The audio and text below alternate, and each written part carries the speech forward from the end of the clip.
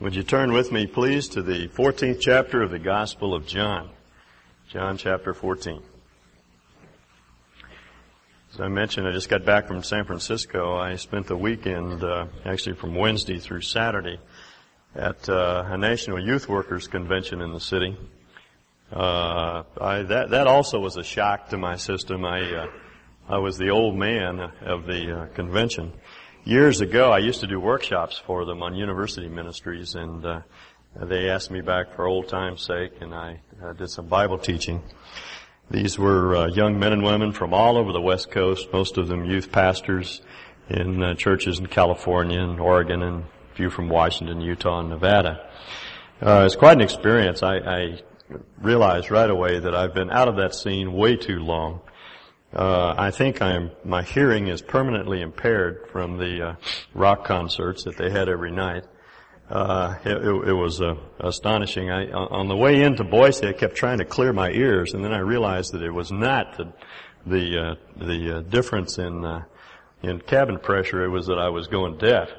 But it was quite an interesting experience. I spent a lot of time just talking to people, asking them how their ministries are going. And I discovered what I've always suspected about so many people in ministry. We really don't know what we're doing.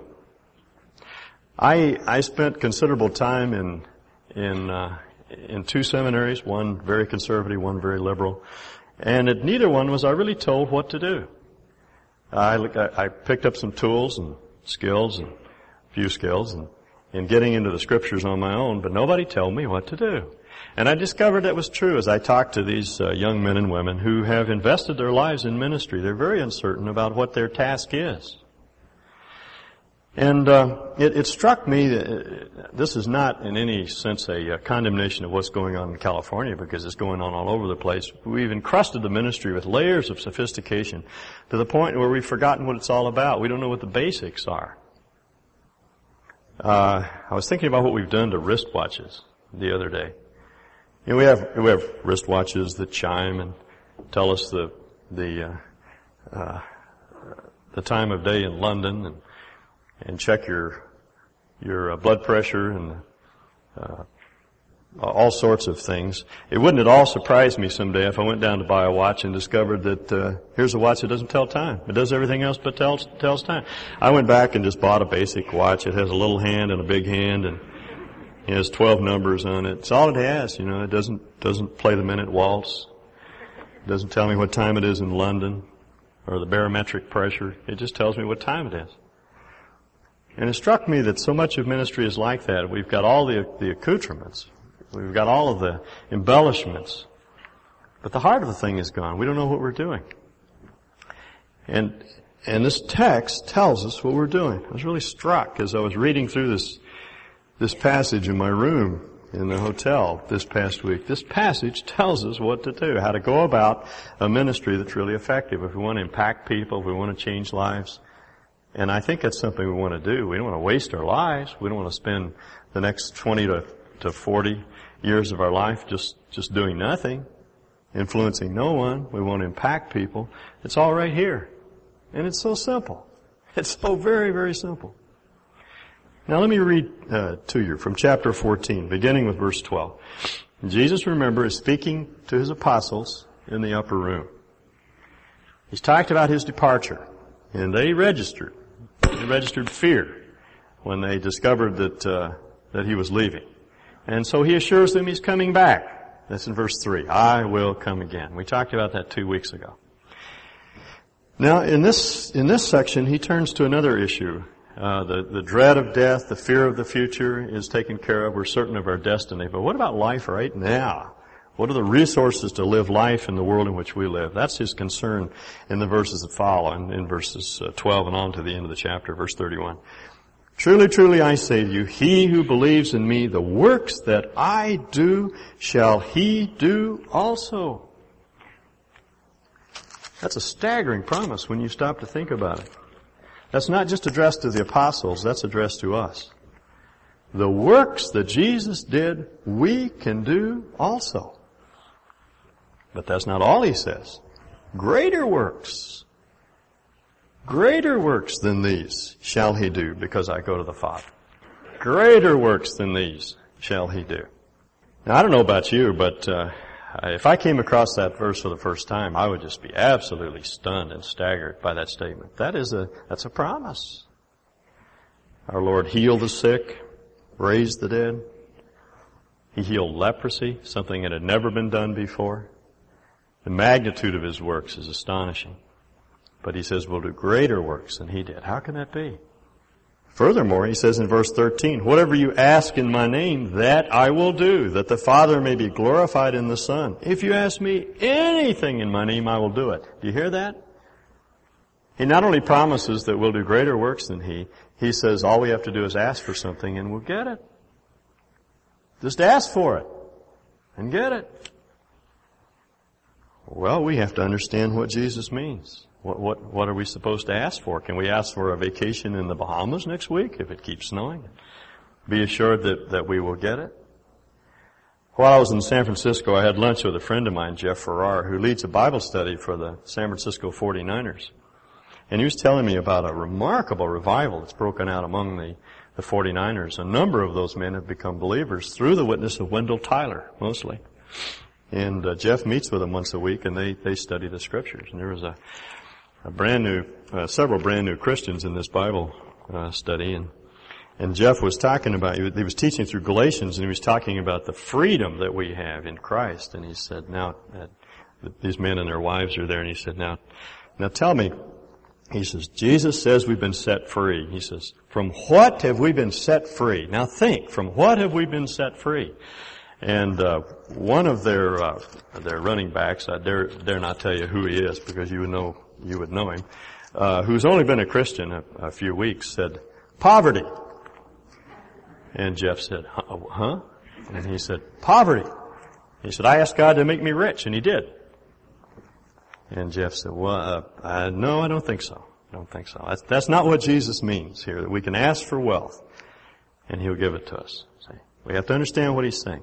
Now keep this in the back of your mind, because we're going to come back and talk about it. Jesus promises we'll do greater works than he, and we can ask for anything, and he'll give it to us. We have to know what he's talking about. Now let's go on. Verse 15, if you love me, you'll keep my commandments. Now that's Jesus' description of a Christian. That's not an especially pious person who loves him and keeps his commandments. That's what it means to be a Christian. We really love Jesus. If we love the Lord with all of our hearts, we'll do what he's asked us to do. We'll take his yoke upon us, and we'll learn from him. We'll submit to his lordship. We're not at liberty to question what he says. We are to obey. Trust and obey. There's no other way, not only to be happy in Jesus, but to be a Christian. Now, that doesn't mean we're perfect in our behavior, because who is? Fortunately, our Lord does not expect perfection, but he does look for a submissive heart, like David's. David had a lot of trouble in his life, but he was a man after God's own heart because he loved the Lord with all of his heart and he wanted to please him. Now, that's just our Lord's description of a Christian. Don't be mystified by this. Verse 15 ought to characterize all of us who claim to be Christians. We will love the Lord, we will be devoted to him, we will adore him, and we'll want to please him. That's what it means to be a Christian. Now, Jesus goes on. This is the condition, you see. If you love me and keep my commandments, then certain things will be true. Verse 16. I will ask the Father, and he will give you another helper, that he may be with you forever. That is the Spirit of truth, whom the world cannot receive, because it does not behold him, doesn't see him with spiritual eyes, or know him, but you know him, because he abides with you and will be in you. I will not leave you as orphans, I will come to you. Now, this is Jesus' short course in the doctrine of the Holy Spirit. They told us in seminary this is the doctrine of pneumatology. Now, that's not the study of Steve Newman's thinking or Cardinal Newman's thinking. That's the study of the Holy Spirit. The Greek word for spirit is pneumos. We get our word pneumatology, or pneumatics from it. It's also the Greek word for wind. Wind and spirit are the same word in the Greek language, pneumos. So pneumatology is the study of the wind, or the study of the Spirit. So this is a brief course in understanding the Holy Spirit. Now the first thing Jesus wants us to understand is this. Now listen carefully, because there's a lot of confusion on this point. Follow his argument. If you are a Christian, according to verse 15, then you have the Holy Spirit. If you are a Christian, you possess the Holy Spirit. Jesus says, if you love me, you'll keep my commandments. That's his description of a believer. And I'll ask the Father, and he will give you the Holy Spirit. You do not have to pray for the Holy Spirit if you're a believer. You do not have to ask for the Spirit. You do not have to have some special experience from which you receive the Spirit. If you know Jesus Christ as your personal Lord and Savior, if you've submitted to his Lordship in your life, you possess the Holy Spirit. I have that on the authority of Jesus' own words. I didn't make that up. Jesus said that. Paul says in 1 Corinthians 12:13 that all of us, he's talking about the church in Corinth that was filled with a lot of carnality. They were thinking like men, Paul says. Paul says, all of us, and he's talking about the apostles as well as those that live in Corinth, have all been made to drink of one Spirit. And in Romans 8, Paul talks about those who are not Christians as sensual, having not the Spirit. So if you are a Christian, you currently possess the Holy Spirit. If you are not yet a Christian, you do not. That's what Jesus is saying. Now, the second thing that he says is that this other helper, that is the Spirit of truth, will be with you, with the apostles, and with us forever. In other words, you cannot lose him. You cannot drive him out of your life through sin. We used to have an old football around our house. We had it for years, and I finally ran over it with the car and totaled it. But it had a leaky bladder, and we'd get out and throw it around a little bit, and it would go down, and we'd have to go in the garage and pump it up, and then we'd go throw it around a little bit more, and we never took the time to pull the bladder out and patch it. We just played with it like that for years. Now that's the way that's what a lot of Christians think about the possession of the Spirit. They have a slow leak. And he leaks out after a while. And they have to go to a meeting and get pumped up. Get more of the Spirit. But Jesus says, if you're a Christian, you have the Spirit, and he is with you forever. Did you hear that?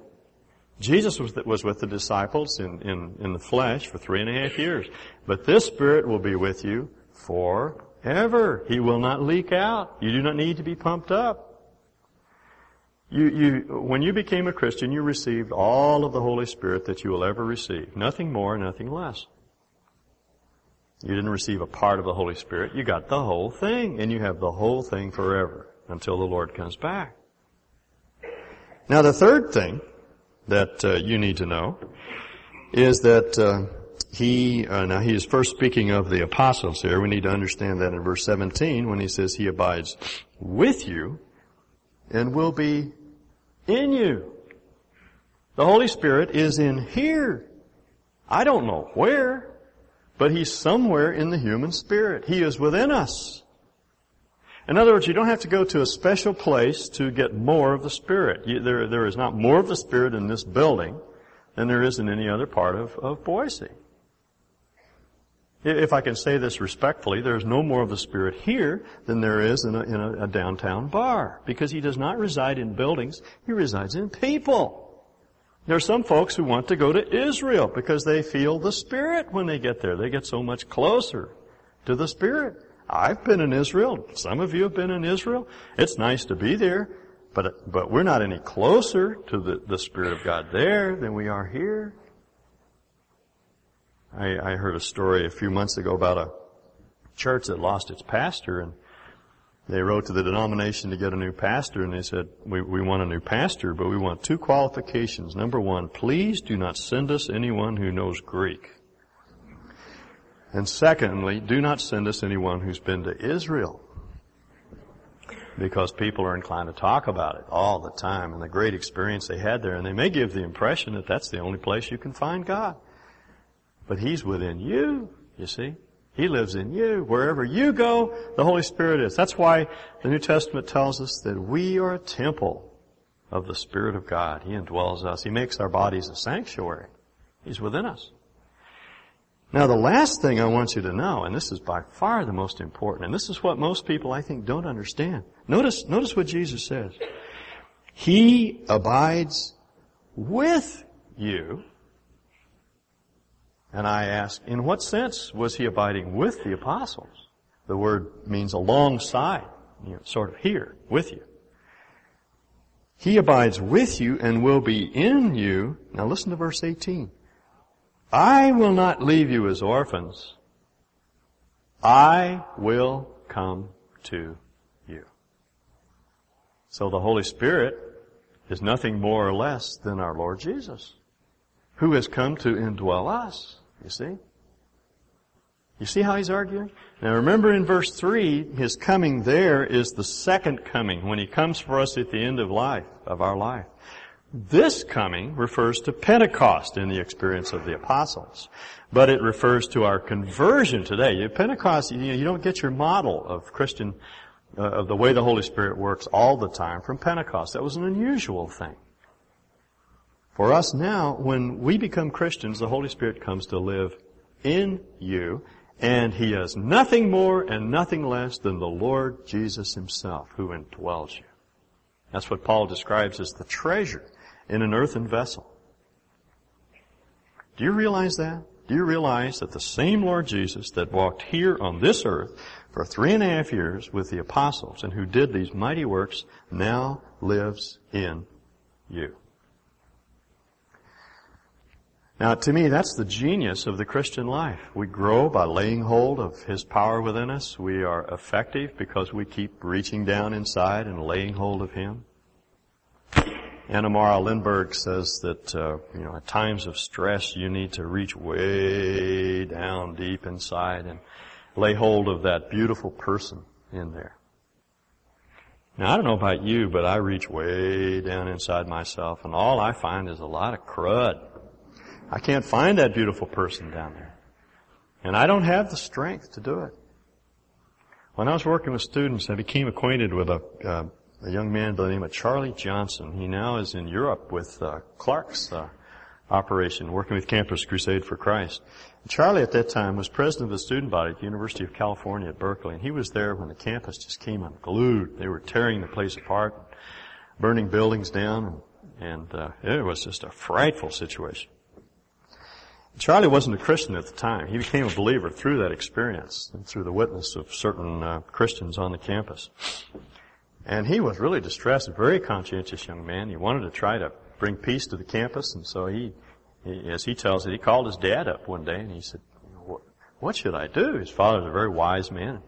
His father said, well, Charlie, he said, just reach way down inside yourself and you'll find the resources there to change things on that campus. Just be tough. Just do the best you can. And Charlie thought, well, that's really good advice. So he hung up and he started to walk away and he realized that's exactly what he was doing. He'd been reaching down inside for the last 6 months and trying to do the very best that he could, and he just could not quell the riots, and he couldn't bring peace to that campus, and he was just utterly desperate. Now that sounds like such good advice, but it really doesn't work, because when you reach down inside, there's nothing there, really. Not for the really tough things in life, not for the times that our marriages fall apart, or our children begin to give us grief, or when we lose our jobs, and those are the really stressful times. And you reach down inside, there's nothing there. But as a Christian, you reach down inside, there's something there. It's the same Lord Jesus that lived His majestic life, the way He lived it 1900 years ago. He's there available. I thought again while I was in San Francisco of my trolley car analogy, which I often use. The trolley cars in San Francisco don't have a motor inside the vehicle. All they have is a kind of a clamp apparatus that's attached to a lever, and the brakeman, or whatever he's called, I've forgotten what they call him now, pulls back on this thing, and it clamps down on the cable that's underneath the street. And I thought, that's just exactly what we do as Christians. There's no power in us. We're not going to change anything. We can't change our own lives, much less change the world. But there is an endless cable running inside, which is the life, the risen life of our Lord Jesus available to us. And all we have to do is reach way down deep inside and clamp onto that life, and it's available to us. To stand in the face of adversity, to do whatever we have to do, to have the moral courage to make decisions that are tough but we know are right. It's there. The power is there, you see. Now that's what it means to have the Holy Spirit. There's a lot of doctrine and theology that we could talk about, but basically all you need to know is that if you're a Christian, you have the Holy Spirit, and you have Him forever. And He is within you, and He is the Lord Jesus Christ, who's available to you. Do you believe that? Come on, don't just sit there. Do you believe that? Okay, good. We made one point anyway. Now, verse 19. After a little while, the world will behold me no more. And Jesus was going to the cross. He was going to die, and they wouldn't see Him any longer with the eyes of the flesh. But you will behold me, not because our Lord was visibly present, but in a spiritual sense, they would perceive Him. They would apprehend Him. See? You will behold me, because I live, because I'm going to live again. You shall live. That is, you will really live. And he's speaking very enigmatically, and I'm sure the disciples didn't understand at this point what he was talking about. But later they did. In that day, which is Pentecost, when the Spirit came, you shall know that I am in my Father, and you in me, and I in you. Now you see this perfect union again that he's talked about all through the Gospel of John. He's united to the Father. He and the Father are one. And now he says the Father and I are going to come dwell in you. So that all three members of the Godhead, body, Father, Son, and Holy Spirit, are resident in our bodies. You see that? I don't understand the Trinity. The apostles didn't understand the Trinity. What makes me think I can? I can't explain it. All I know is that our Lord says in this passage that He is one with the Father, and they're perfectly united, and He is one with the Holy Spirit. They're perfectly united, and all three are resident in our bodies. The God who created the universe lives in you and in me. And the Lord who lived that perfect life, who never sinned, lives in you and me. And all that happened to the apostles on the day of Pentecost. He who has my commandments and keeps them, he it is who loves me. And he who loves me shall be loved by my Father, and I will love him and will disclose myself to him. When? When I come to him. When is that? That's the day of Pentecost. Remember what happened? The 120. That seems to be the sum total of all the people that were true believers after the crucifixion. 120 people. That was the result of 3.5 years of ministry. They were all gathered in the upper room on the day of Pentecost. And they heard something first. Remember, they heard a wind blowing. Now, you can't see the Spirit, but you can see what He's doing. That's why wind is such a good analogy to the activity of the Spirit of God. You can't see the wind, but you can see the trees bend over, and you can see the dust blow. You can see the results of it. So they heard a wind. They heard something. And then they saw something. This fire came into the room, and then it distributed itself over the heads of all of the people. One flame, and then it broke into 120 parts, and they could look at the person next to them and see a little flame over the top of their head. And then it says they were all filled with the Holy Spirit. And I say, what is the purpose of this wind and this flame? Well, the purpose was it was an audio-visual aid to show them what had happened, because you can't see the Spirit. But they could hear the wind, and they put two and two together. Wind, same word as Spirit. Spirit is coming. And they see this flame, one flame, dividing over the heads of all the believers that are in the room, and then they're all filled with the Holy Spirit. You see?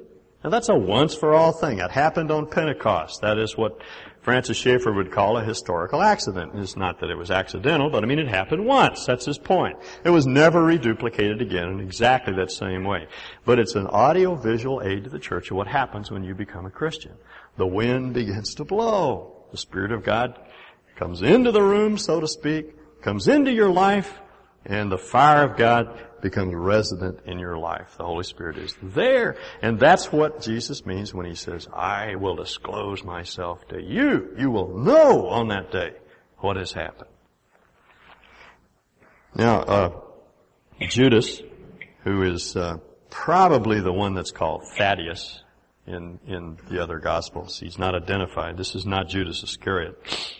One of the apostles, Judas, not Iscariot, said to Him, Lord, what then has happened that you're going to disclose yourself to us and not to the world? See, these were Jews who believed that when Messiah came, the whole world would acknowledge Him. They didn't quite understand. They couldn't put it all together.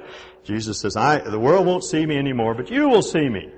And Thaddeus starts thinking, now wait a minute. Why is it that we will see you, but the world won't see you? Well, the Lord answers the question in verse 23. Jesus answered and said to him, if anyone, underscore that. That's his point. If anyone loves me, he will keep my word. See, that's what it means to be a Christian again. This doesn't apply just to the apostles in the upper room. It applies to anyone who loves Him and who keeps His word. He says, my Father will love him, and we will come and make our home with him. He says again what he said before. This is not so confusing. It doesn't apply just to the apostles. Anyone in the world who loves the Lord Jesus will have the Father and Son and Holy Spirit residing in his body. You see? Anyone. He who does not love me, does not keep my words, and we could supply, and he does not have the Spirit then.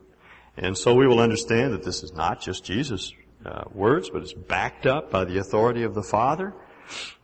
The word which you hear is not mine, but the Father's who sent me. In other words, to resist Jesus' words, to not hear them, to not believe them, is to rebel against God.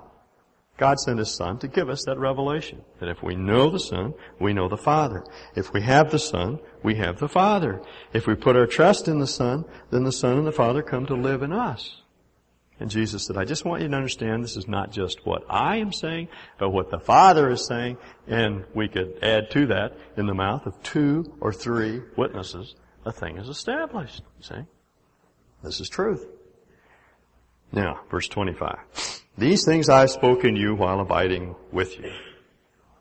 But the Helper, the Holy Spirit, whom the Father will send in my name, He will teach you all things and bring to your remembrance all that I said to you. Now, in the first section, He has told the apostles of one ministry of the Holy Spirit, and that is indwelling. Our Lord comes in the person of the Holy Spirit to indwell. Now, notice how Jesus is arguing. I was with you. I was your helper. I was your friend. I was your companion. That's what the word helper means. It means someone who's a sidekick, a buddy, a companion. I was with you. Now He says, I'm in you. Now He says, I taught you while I was with you for 3.5 years. And you notice how He puts it? These things I have spoken to you while abiding with you in the incarnation.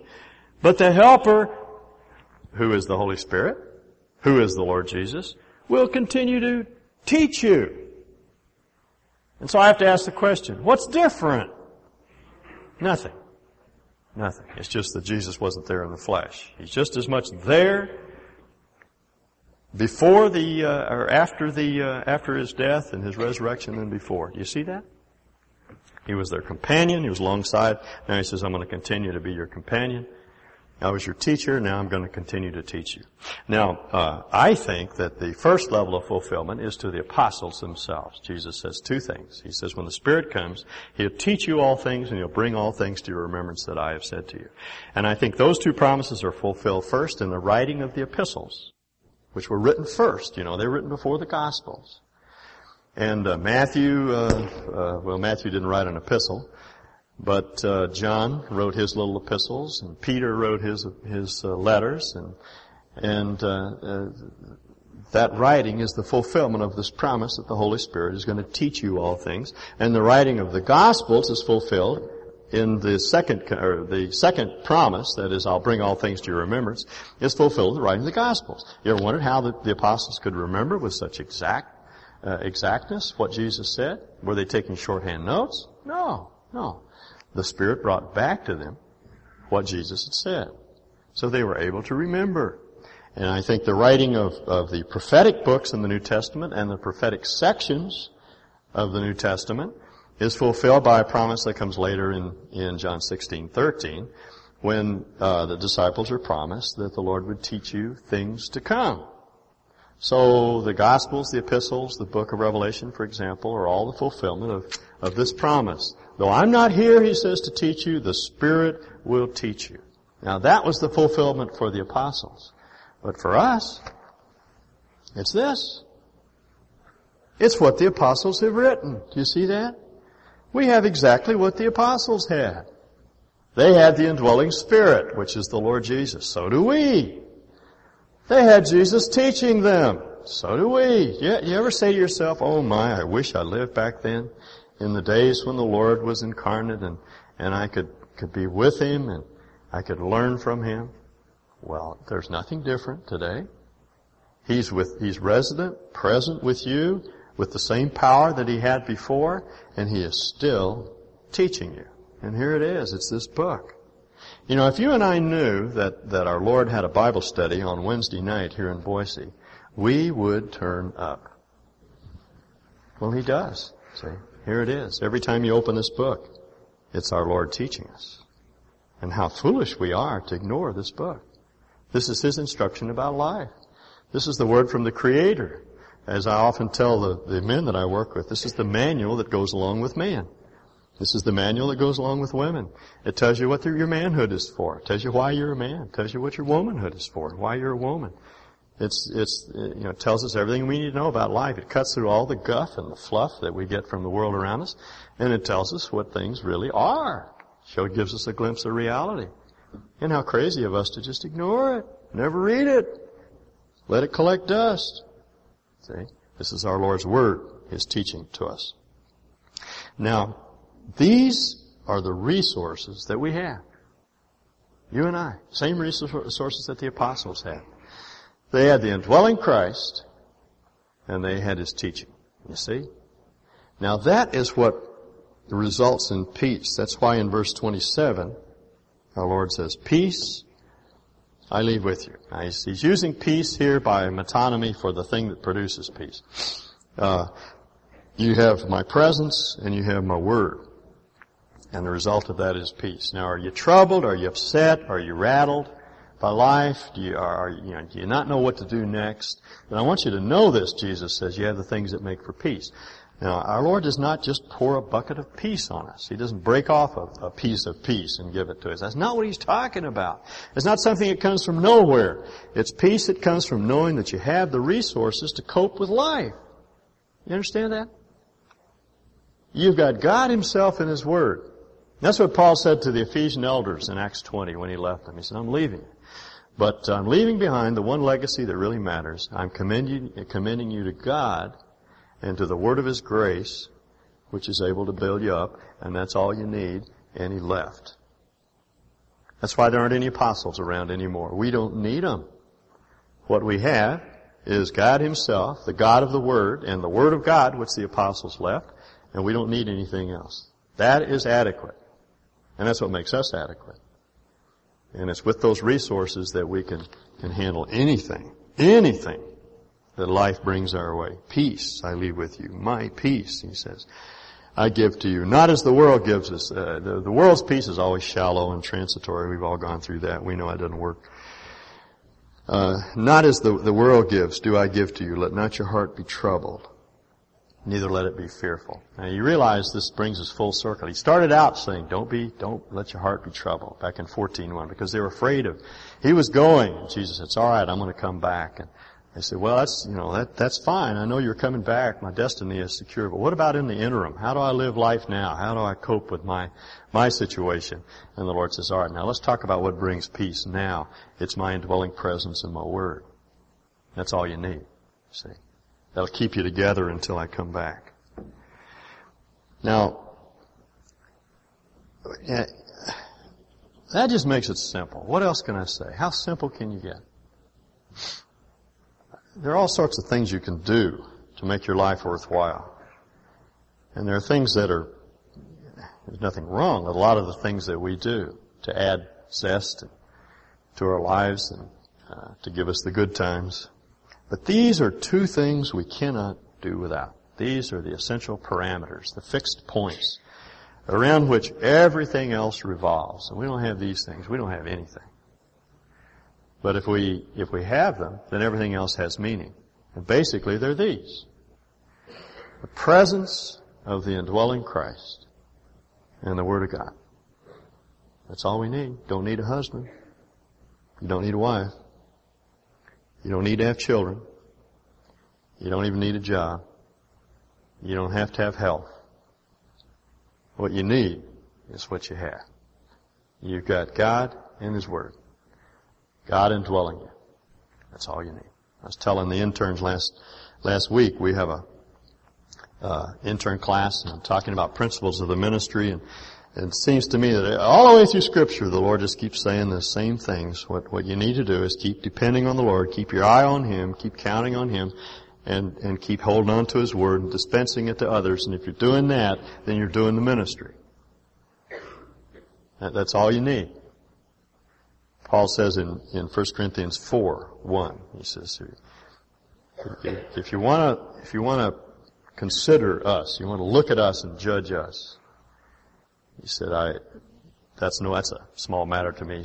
I don't care if you judge me, criticize me. I don't even criticize myself. Because I may be wrong, I just listen to what the Lord has to say. But he said, let me tell you what I'm trying to do and what is most meaningful to me. He says, I think of myself as a servant of Christ and a steward of the mysteries of God.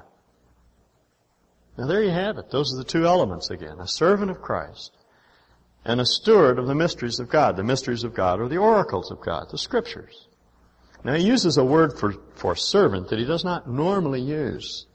The normal word is a bondservant. This is the word for the fellow that pulled on the oars in a Roman galley. An under-rower is literally the meaning of the word. And what he did, he kept his eye on the coxswain. Usually that was the captain of the ship. Usually a Roman officer. And he would sit up on a little stand, and he had a drum, and he would beat the drum, and that would establish the cadence. And he also handled the tiller. So all Paul says I have to do is just keep my eye on the Lord and keep pulling on the sweeps. And the direction that my life goes and the speed with which it develops is all up to Him. He determines the course. I just keep my eye on Him and I just pull to His cadence. And then secondly, he says, I'm a steward of the mysteries of God. Now, a steward is a butler. He's the fellow who went down the basement and he got the meat and drink and brought it up and served it to the Roman household. And Paul says, that's what I do. I'm like a butler. It goes down and gets the good things of God, the goodies. And I bring it up and just let people eat from the Word. And Paul says, there are a lot of other things I may do, but those are the basic things. Now, I just have to say again, how simple can you get? We just complicate things terribly. You want your life to matter? You want it to count? You want to have an influence on your neighborhood, your friends, your office, your campus, people in your farming community, whatever it may be? It's all you have to do. Just keep depending on the Lord who indwells you to live again the life that He lived 1900 years ago through you.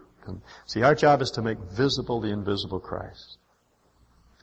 That's the first thing. Heard a man say at the conference this past week. He had a friend, he said, who's like a pane of glass, and I thought he meant he was transparent. You know, he was honest. But what he meant was you could look through the man and see the Lord Jesus. He went on to describe Him that way. And I don't know about you, but my heart really longs for that. For people to just be able to see through me, you know, and not see anything there and just see the Lord. And I'm a long way from that.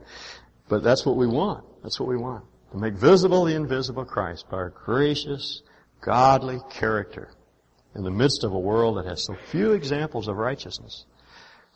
And then wherever we go, just to impart truth. I've often said the ministry is just making friends with people and imparting the truth. That's all it is. Just tell people what you've learned. Tell them what you learned here this morning. And tell them what you learned in the growth groups and what you learned in the women's Bible studies and the men's Bible study. Wherever you get some truth given to you, just turn around and give it to somebody else. Just make a friend. Live out the life of Christ and impart the truth. And you know what will happen? You will do greater things than Jesus did. And if you want an example of this, here were 11 men now in this upper room, frightened out of their wits. And here was the strength of the Roman Empire standing against them. And after Pentecost, these men began to go out in the power of a risen, indwelling Christ and proclaim the truth. And within 100 years, they basically evangelized the Roman Empire. There were churches in the major population centers of the Roman Empire. Matthew went off to Scythia, as I understand. Andrew went to Arabia. Thomas went to India. Mark went to Egypt. And the gospel began to spread. Paul took the gospel off to Asia and Macedonia and Achaia. And in 10 years, between 47 and AD 57, he planted the gospel in an area about the size of the Pacific Northwest. Had churches going in every major metropolitan center. And there were thousands of people that came to Christ. Peter preached on the day of Pentecost, and 3,000 came to Christ. Our Lord spent 3.5 years in ministry, and the most you can say about His ministry is that there were 120 hardcore believers, and maybe 500 at the most, that really had any faith at all. Because He was limited in time and space. He only ministered for 3.5 years, and He was localized in Palestine. But the Holy Spirit came on the day of Pentecost and filled believers, and they went everywhere speaking to everyone, and the church has literally done far greater deeds than Jesus did. I mean, you and I today are the fruit, are the evidence that what Jesus said is true.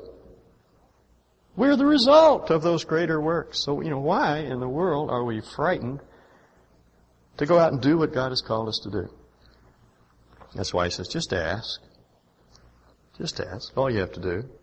In my name. Don't ask for a trip to the Bahamas. But ask for whatever is in line with His plan and His program for your life. Ask how you can be used. Ask Him to use you. Ask Him to lead you today to someone who has a need.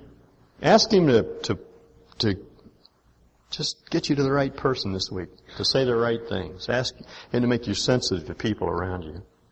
Ask Him to use you to lead somebody to Christ this week. Just ask Him. That's all He says. Just ask. And it's yours. See?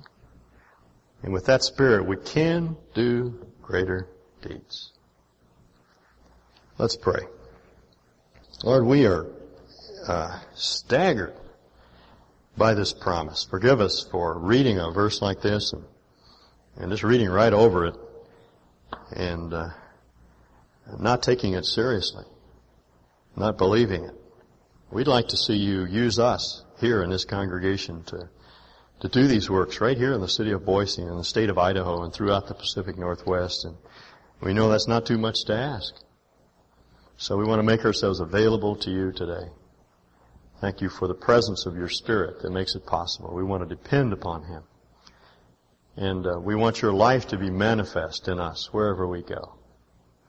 We realize that we have this treasure in earthen vessels. There's no power resident in our mind or personality or background or education or experience that equips us for this sort of thing. We are not sufficient in ourselves. But we thank You that our sufficiency is in You. And we want to make ourselves available to You. We ask You to use us this week. Use Your life in us and use Your word to draw men and women to You. We ask in Jesus' name. Amen.